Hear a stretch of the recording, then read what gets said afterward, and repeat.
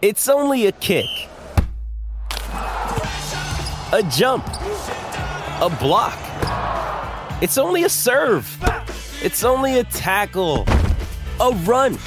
It's only for the fans. After all, it's only pressure.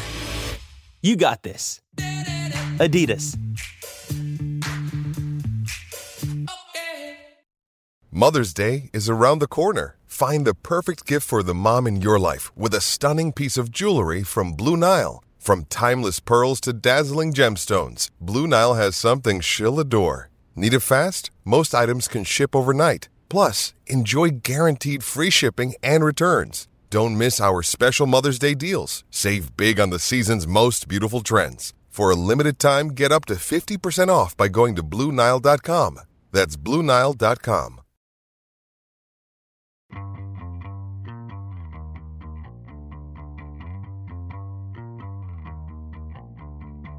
Welcome to the Sports Media Podcast. I'm your host, Richard Deitch. My producer is Patrick Antonetti. One guest this week, but an excellent one and a topical one, and one of the best to do it on his beat. It's Alex Sherman. He is a CNBC media reporter. If you follow that network or read that network online, you're obviously familiar with Alex's work. He's been doing a ton of stuff when it comes to the intersection of sports media and business, or sports and business, I would say. Probably just don't want to limit them to media. And we're going to get into some of the topics that have been prominent when it comes to sports media in the last 2 weeks. And with that, I bring in Alex Sherman. Alex, welcome back to the Sports Media Podcast. Richard, it is always a pleasure. Alex, you work very cheap for me, and I cannot thank you enough for that. All right, before we get into some of the sort of the real, businessy kind of things, as you know, I'm much more of a generalist and a broader kind of view on this stuff. I do want to talk about Super Bowl viewership, because that's something like my audience, like those who are not in the super weeds in terms of the business, like can understand and relate to, and like, oh, wow, look at this number. So the Super Bowl viewership averages 123.7 million viewers across all the different platforms. That shatters the previous mark of 115.1 million for last year's game. 7% increase. We will, of course, give the caveat that since 2020, we are now in an out-of-home viewing universe where Nielsen has much better data in terms of the people who are watching, like the Super Bowl in restaurants, bars, airports. So the numbers are going to be, quote unquote, higher than they were back in the day. But this comparison is apples to apples. Last year was the exact same kind of metric, and 7% to me, Alex, is a huge, huge jump. Let's start here. I want your just sort of big picture takeaways when you saw the numbers that CBS and Nielsen put out. So a lot of things went right, I think, for this game. Clearly, there was a Taylor Swift effect. I think female viewership, 18 to 34, was up 14.2% versus last year's. Oh, that's an overall for the playoffs, actually, not just for the Super Bowl. But I believe females even above 65 Correct. was up. I think almost every female demo, I think, was up just about. Exactly. Yeah. So that helped. It was, I think the game itself was very good. Two opponents who were fairly clearly, evenly matched, both with their own narratives, the whole Brock Purdy Disney story, the idea of, is Mahomes going to challenge Brady for, one-day GOAT status, all of that stuff working very well in the favor of CBS. But look, I mean, the last couple of months, I've been working on a documentary about ESPN and how ESPN will compete in a streaming future. And, I'll sort of tease the documentary, but part of it was that I followed Joe Buck and Troy Aikman around for a little while as they prepared for Monday Night Football. And one of the things Troy Aikman told me, and that resonated with me when I was talking to him, was that we are just in a cultural moment that fits football so well. And I'm talking about all demographics. Of course, we know that football is wildly the most popular sport out there. But in terms of the younger generation that hasn't been brought up on this culture of watching these long games and sitting through advertisement, on the face of it, you might think, well, football is so long with all these ads. How do they have the attention span for this? But there's so fewer games in football than there are in these other sports. And you can walk away and come back, and you have betting and you have fantasy. it's just it fits very well into the particular culture we are in now in a number of ways that I think a lot of other sports are still struggling with. And so it has such a foothold in our culture that it is really, really stark that you just see the amount of people that subscribe to traditional TV go down by the millions every single year, and yet the ratings for live football keep going up. It is quite remarkable, and the Super Bowl is yet another example of it. Yeah, excellent point. The regular season viewership up 7%. Obviously, I just gave you the numbers for the Super Bowl. So I want to ask you a couple of specific things, and you can give me your sense of impact. How much do you think legalized gambling, or now that more states, obviously, you are able to bet in, how much do you see that as a correlation to the regular season numbers and the Super Bowl numbers being up this year? Look, there's got to be some correlation there. To your point, it's legalized gambling is still not in the biggest media markets, or at least many of them. I mean, it's in New York now, but it's not in California yet. And certainly, football is extremely popular in the South of the United States, and it's not in a lot of those states either, including Texas. So we're getting there, but like that train, I think, hasn't even fully revved up to what it may be. You'd have to imagine, though, that it's just, again, it's the ability to bet is so easy that there's so much marketing. If you watch any of these football games or just sports channels in general, the marketing's down from what it was a couple of years ago, but it's still very prevalent that, I think you'd be putting blinders on if you thought it had no effect. Paramount Plus, literally days after getting this incredible viewership number and certainly getting additional ad revenue from the game going to overtime. I think I saw Anthony Croupi of Sportico say about $60-70 million. Yeah, maybe it's more, a touch more, maybe it's less, but it's a significant number. Literally days after this, Alex, they announced massive layoffs at Paramount Global. And, if you're a layperson reading this, you're like, you got to be kidding me, right? Like, once again, more immediate layoffs. And two, this company just comes off a massive Super Bowl number. My sense is you probably knew that these layoffs were coming. The reason I give that exposition to the audience so that they know the background of this, does this sort of portend the sports rights holdings that Paramount Plus has, that something could, in theory, happen to them where, I don't know, it breaks off, Paramount tries to get into, and we'll get into the joint venture between WBD, Fox, and ESPN. But if you could pinpoint it down to what does this mean for sports, at least from your perspective? Paramount did not need to announce their layoffs the day after they reported blowout ratings and for the Super Bowl. So that was, a choice that the company made. To your point, you're right. Paramount itself had foreshadowed these layoffs in an internal memo that I reported on a couple of weeks ago. So even people at the company knew this was coming. They didn't know the extent of it. I reported it's about 800 employees. One thing I will say is if you line up those things, while, again, superficially you may say, look, this seems kind of wild that they'd announce this great news and then sort of this terrible news. From a Wall Street standpoint, the fact of the matter is it's good news twice, because Wall Street always loves layoffs and cost cutting. And certainly in this era, a lot of these investors are looking to these media companies to cut costs, particularly Paramount Global, which continues to lose money on its Paramount Plus streaming service. So to get to your second part of the question, yeah, look, Paramount Global is in the midst of talks with a number of different potential buyers. This has sort of been well reported at this point, whether it's Larry Ellison's son, David, and Skydance Media wanting to potentially merge with Paramount Pictures, the movie studio, and how do you get that deal done? Or a bigger full merger with Warner Brothers Discovery, where there's been preliminary talks already, or, Byron Allen lobbed in a bid. I don't know how much faith you want to put in that bid, considering he seems to just bid for every legacy media asset, and almost none of those deals come to fruition. But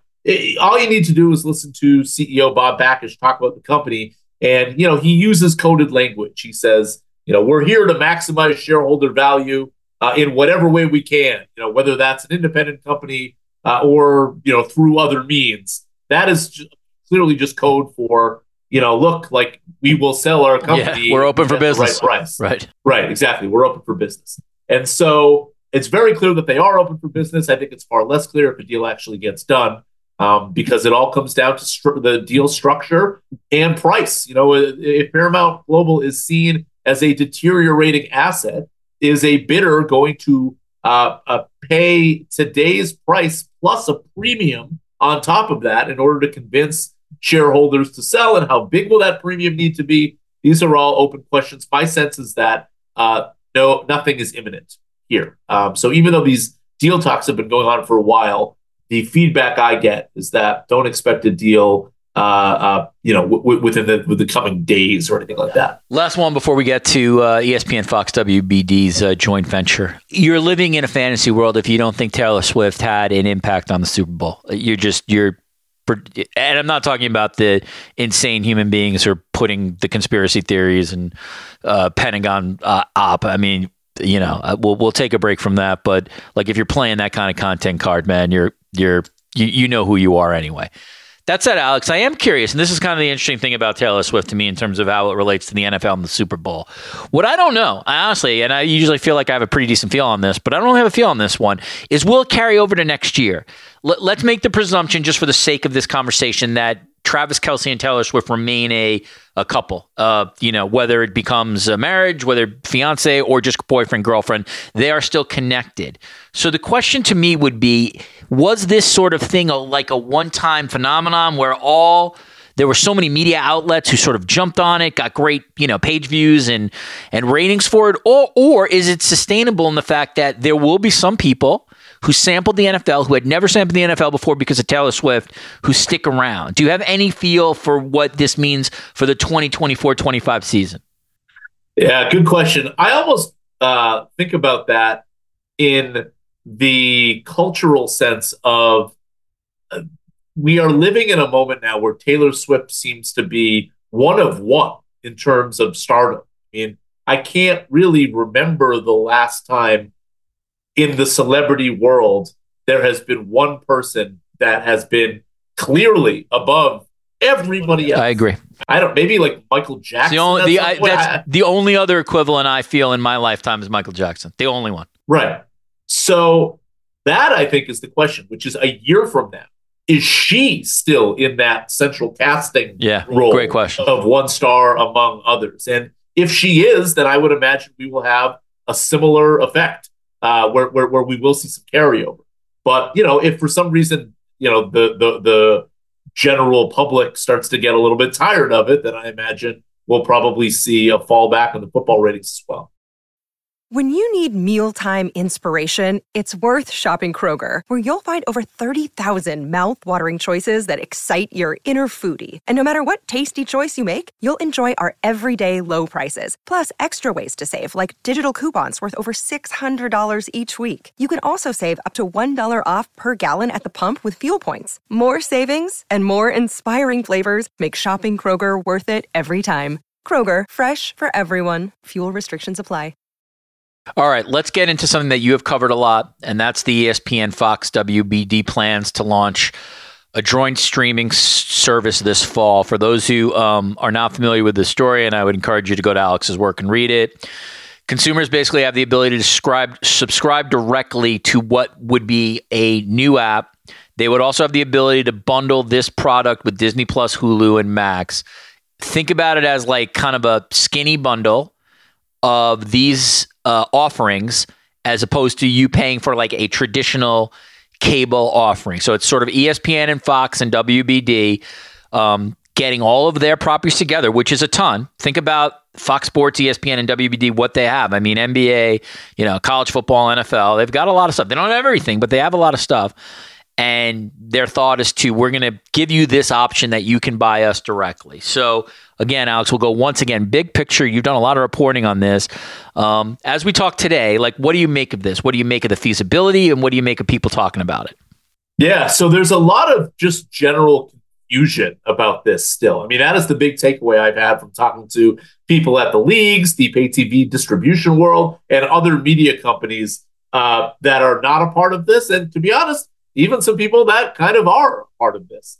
Just in the sense of like, there's some basic unanswered questions here beyond the fact that there's been no announced leader or even a definitive agreement among the three companies to actually incorporate this thing yet. Really, we've just had kind of a vague press release that the thing is coming and that they want to launch a skinny bundle of sports networks that include both the sports and other things that are on these linear channels, so that people, if you will get the full ABC, for instance, or the full Fox, not just the sports that air on ABC and Fox in this sports app. So some of the questions are, the pay TV distributors want to know if these three companies sell this skinny bundle of networks, will the distributors also be allowed the same deal? And if not, they could potentially sue over MFN, most favored nation clauses that these media companies had signed with them that basically say, look,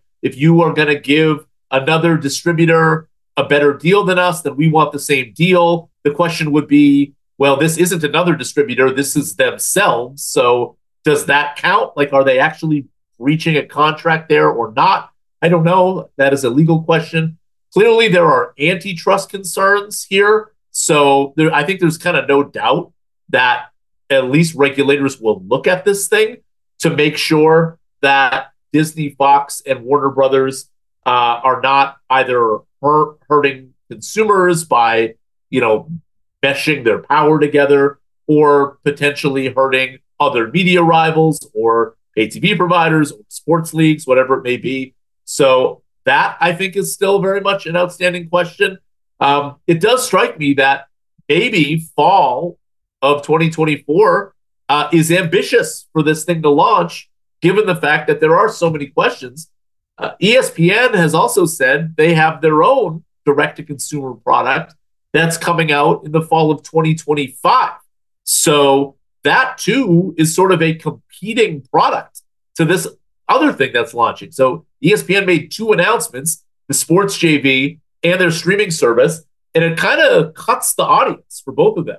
So, of course, ESPN owns 1/3 of the sports JV, and they own 100% of the direct-to-consumer product. Now, the economics will be different, and maybe ESPN figures the sports JV is a safer bet because since there's more content, it will look more like cable, and therefore fewer people will churn off of it, right? Fewer people will cancel out of season if their favorite sport isn't playing, for instance. Maybe that's the thinking about why to launch two of these things. But my overarching take is that there are a ton of questions about this and very few answers at this stage. That's a great summary. Okay, so a couple of smaller things here. All of us have sort of reported on price points. My sense is probably a lot of us have talked to the same people. The sort of the price point or the logical starting price point, depending on who you read, but again, it's pretty sourced. All of us are fairly close. Between $45, let's say, and $55 per month, with potential introductory offers being lower because they're trying to entice you to sign up.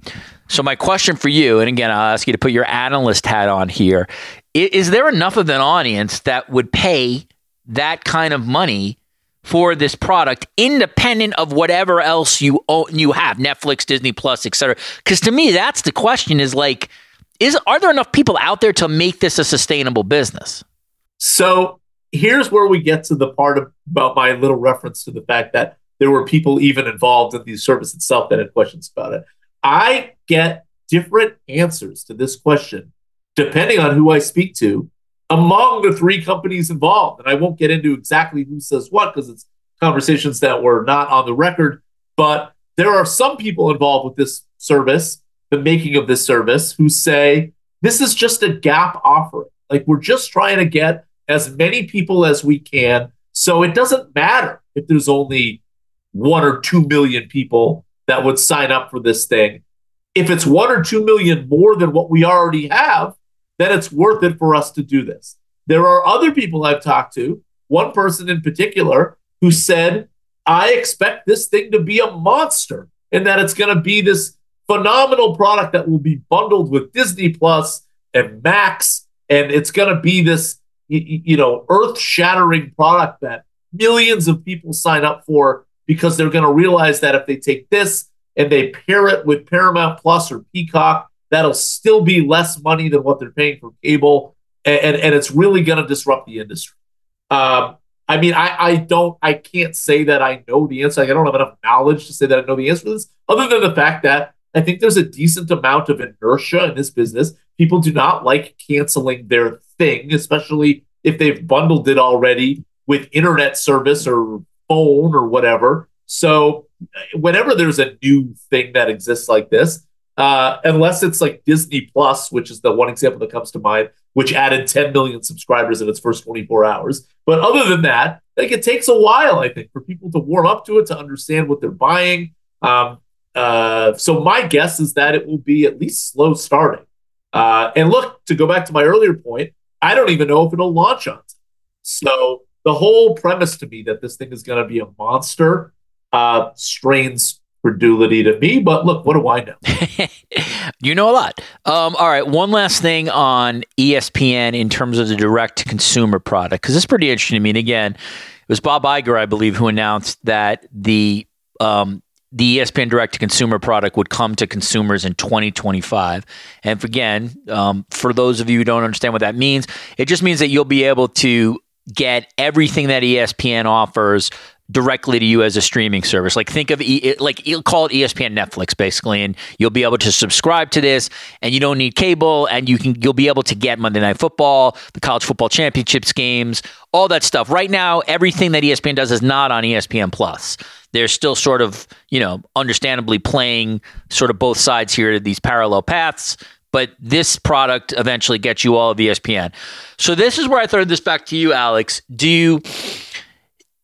Forgetting about the joint venture, what do you think of just ESPN as a direct-to-consumer product in 2025? Is that the monster that the company still thinks it will be? They won't have they'll have everything that ESPN has, but they don't have everything. You know what I mean? Ultimately, like, there's other networks that, they don't have the NCAA basketball tournament, for like one huge example. So no doubt there'll be millions and millions of people who subscribe to it, but just as like me being an observer, like, I don't know what the ceiling is of that. You know what I'm saying? Like, it's hard to figure out how much of a big monster that's going to be. Let's say if we're talking in 2030, what do you think? Yeah, this is such a good question.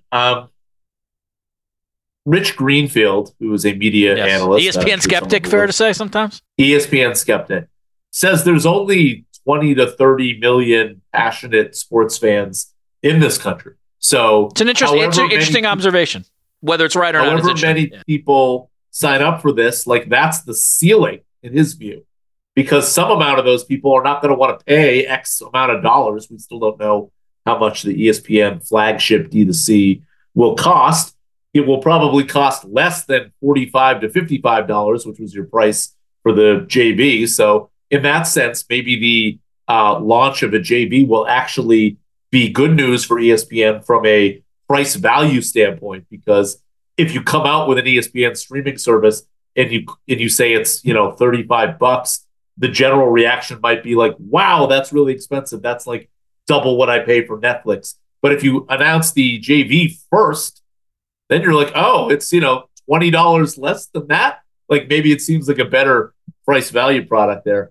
Yeah, look, I don't know that this will be a monster for ESPN. Again, to go back to the earlier point about why they even launched the JV, like, I think ESPN, their whole track record for the last decade or so has been, let's try to stall launching this thing for as long as possible. There's a reason why ESPN is basically the last man standing in terms of exclusive content to the traditional cable bundle. Now, that's because ESPN gets paid about $10 per month per subscriber for every person that subscribes to cable, whether or not they watch ESPN. That has been a phenomenal business for ESPN, and there is rightful skepticism that a direct-to-consumer business will be as good of a business for ESPN when you have the ability to be able to very easily cancel your ESPN direct-to-consumer service whenever you want in a much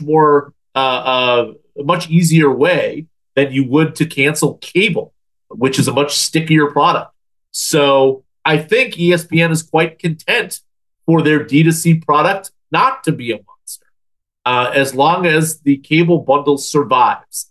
And so I think what they're hoping is that whatever that number may be, 45 million, 50 million American households will just continue to subscribe to cable. The amount of people canceling cable will at some point plateau and flatten out.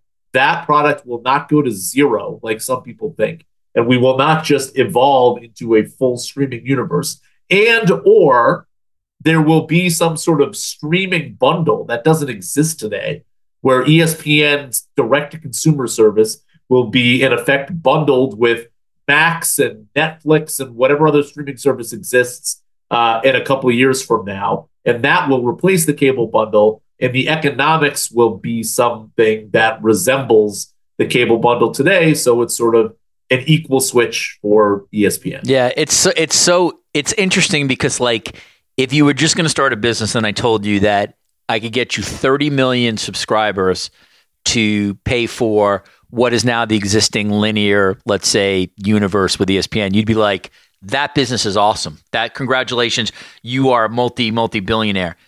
The problem, of course, is that once upon a time it was 100 million.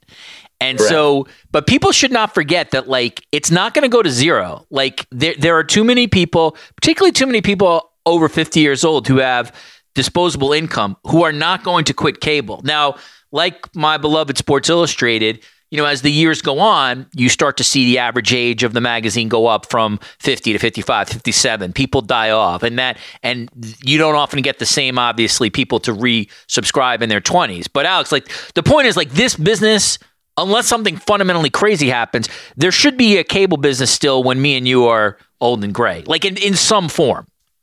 The question is, from a media strategy standpoint, do you do something where the cable business really leans into being the place that you find exclusive live programming, and the streaming business becomes the place that you find all of your on-demand entertainment? The problem is that we are now living in a world where that is not a coherent, cohesive strategy among the media companies. NBC Universal puts all their sports on Peacock. Paramount Plus puts all their sports on Paramount Plus. Max has a tier where you pay more for the sports. Disney, to this point, hasn't put their sports at all on direct-to-consumer, but now says that they will. So there may need to be some consolidation among these companies, and then perhaps a rethinking of strategy so that the cable bundle ends up having some sort of value or exclusivity. Because if everything is simply available on streaming, again, unless we get some sort of streaming bundle, there may be no clear reason for the amount of Americans that cancel cable to ever plateau. And it will just keep going down and down and down. And maybe you do eventually hit something that more or less looks like zero, in part because the pay TV distributors themselves are like, there's such little profit in this for me. Like, I make all my money on high-speed broadband or whatever. At this point, the world is more or less over to streaming to begin with. Why are we even offering this thing anymore? We'll just stop offering it. We'll lay off all the people that work in the distribution business, and we'll move on with our lives. Yeah, that's where Charter sort of had the leverage over ESPN. And I think this is what you just described as what Moffett and Nathanson calls cheating, right? It's the cheaters, basically, who they're throwing some of the great content on streaming as well as cable, and everybody's got to pay for it twice. Yeah, where Disney's held off. Just briefly, like, I get why they call them cheaters, but like, they're not cheating. Well, they own it's their property, right? They can make the call. Yeah. There's no rule against it. I know. Like, I think they're double charged. They're just using. That's what they're doing. Yeah, I love those guys. They're just using it as a buzzword. But yes, you're correct. Like, ultimately, at the end of the day, they can do what they want. Another day is here, and you're ready for it. What to wear? Check. Breakfast, lunch, and dinner? Check. Planning for what's next and how to save for it? That's where Bank of America can help. For your financial to-dos, Bank of America has experts ready to help get you closer to your goals. Get started at one of our local financial centers or 24/7 in our mobile banking app. Find a location near you at bankofamerica.com/talktous. What would you like the power to do? Mobile banking requires downloading the app and is only available for select devices. Message and data rates may apply. Bank of America N.A., member FDIC. All right, lastly, we'll finish up on this, and it does get to, again, it gets to everything we're talking about in terms of, what is your portfolio and where do you put your portfolio? This is the college football playoff agreement. The Athletic, my colleague Andrew Marchand and my other college football colleagues, they just reported this out. 6 years, $7.8 billion rights extension pending, still a whole sort of issue. So this is not finalized, but it seems like this is where we're heading, where ESPN will have the playoffs for the next 6 years.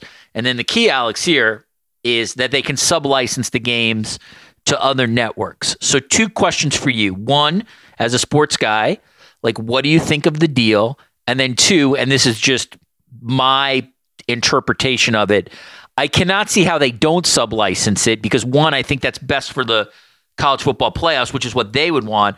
And 2, if you're ESPN, don't you got to try to recoup like some money outside somewhere? Now, lastly, this is a long, too filibustery of question for me. I don't know what the value is of like the number 12 seed versus the number 4 seed. Like, that's the interesting question is like, I mean, and conceptually, yeah, if it's Ohio State versus like Oklahoma, that game could be awesome. If it's like Tulane one year who has a great year, right, versus, Bowling Green, well, the rights value, that's not so hot. So that's what's interesting to me. By the way, just so people don't yell at me, I know I didn't mention some Power 5 teams. I get it. Just put your Power 5 teams into where I said Tulane and Bowling Green. Yeah, look, I mean, some of this, again, is a bet on, I think, from ESPN's standpoint, that in order to stay relevant against the much deeper pocketed big tech companies, the ESPN strategy is simply lock up as many sports rights of significance as I can for as long as I can. And if I do that, then I'll be able to stay relevant, whether we're living in a cable world or a streaming world. Like, you're still going to get some audience that is going to need to subscribe to ESPN when it comes down to, in this case, college playoff football season. So I do think that ESPN will take advantage of the sub-licensing to recoup some of their money. I also do wonder how much competition there really was for this whole package. I agree. To begin with, because I think ESPN needs it way more than any of the other 100%. Outlets out there. So this may have been a case where they were sort of bidding against themselves. I don't know that for sure. But like there is a reason why ESPN did this deal. It very much fits their strategy. They want to be the home to as many sports as possible, while also living in a world where they are going to need to be a little bit more rational about the money that they spend on all sports. College football is a safe bet for them. Yes, they may be dealing with some games here or there in the playoffs that may end up to be clunkers, but by and large, after the NFL or maybe the NBA, college football is certainly right there as your number 2/3 safe bet sport. The ratings are going to be strong for it. It's going to draw an audience, has a huge, rabid fan base. So in essence, like, I think the deal makes sense for ESPN. I think it makes sense for the NCAA. And I think ESPN will be in a mode of trying to figure out any way they can to remain profitable and have a healthy balance sheet in this world we're entering, where suddenly the bidders for all of the marquee sports will change from the broadcast networks to Apple, Amazon, Google, and probably Netflix, even though we're not there yet. Yeah, everything you said is a great takes. Again, it goes without saying, although we'll say it, like, college football fits into ESPN's sort of overall philosophy, even if you get into the SEC network and the ACC network. It also sets them up geographically to be in places that they must be in to get money. It is essentially, I hate to sort of use, I won't even say that. It essentially is their Southern and Southwest and sort of Big Ten Midwestern strategy as a company, because it gets them consumers in those places where not necessarily, the NBA, the NFL is everywhere, but you're showing NBA or Major League Baseball. So I'm with you. I think they have made themselves essentially the home of college sports in America.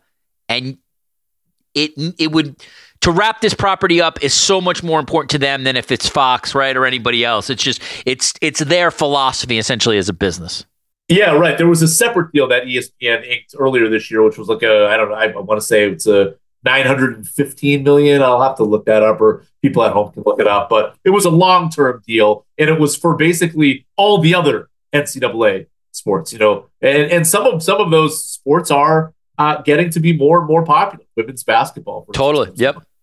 So you're 100% right. They want to be the home of college sports. They want those sports to live in their whatever streaming ecosystem, right, world they come up with. And they want NBC and Fox, and they're trying to make sure that they don't get it as much as anything else, right?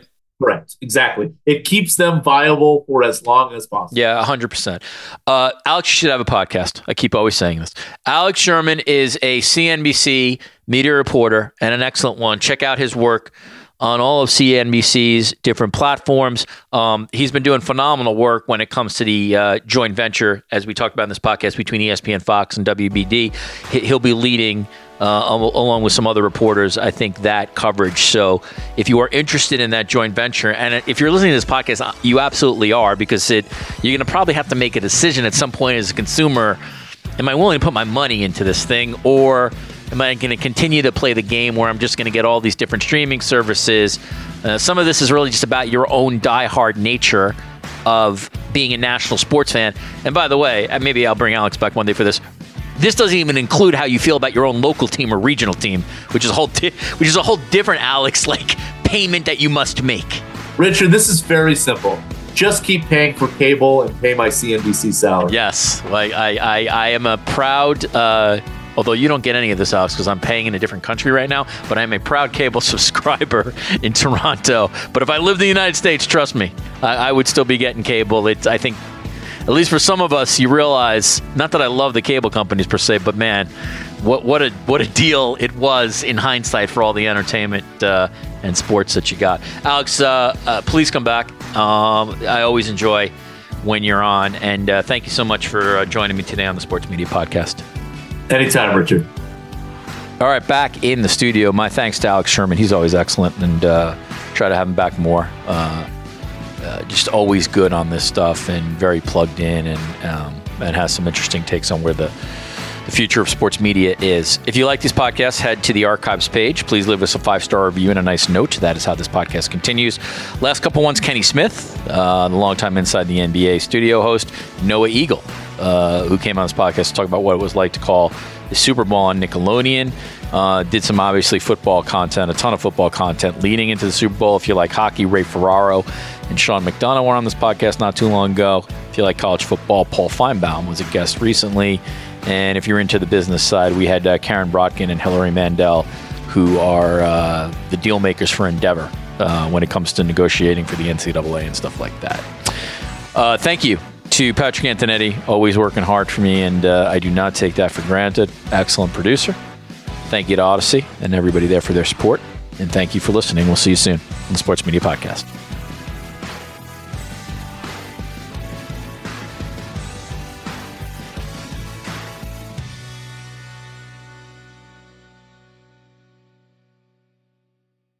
I'm Mark Chapman. Welcome to the Planet Premier League podcast. Each week, Cesc Fabregas, Nader Manua and myself talk all things Premier League. As a player, you don't have time to talk. No. You don't have time to make a plan. You just need to deal with wave after wave after wave. We watched Coach Carter and he said, afterwards, the game's just about doing this for your teammates. And I remember looking around halfway through the film and half the squad was asleep. Planet Premier League. Listen wherever you get your podcasts.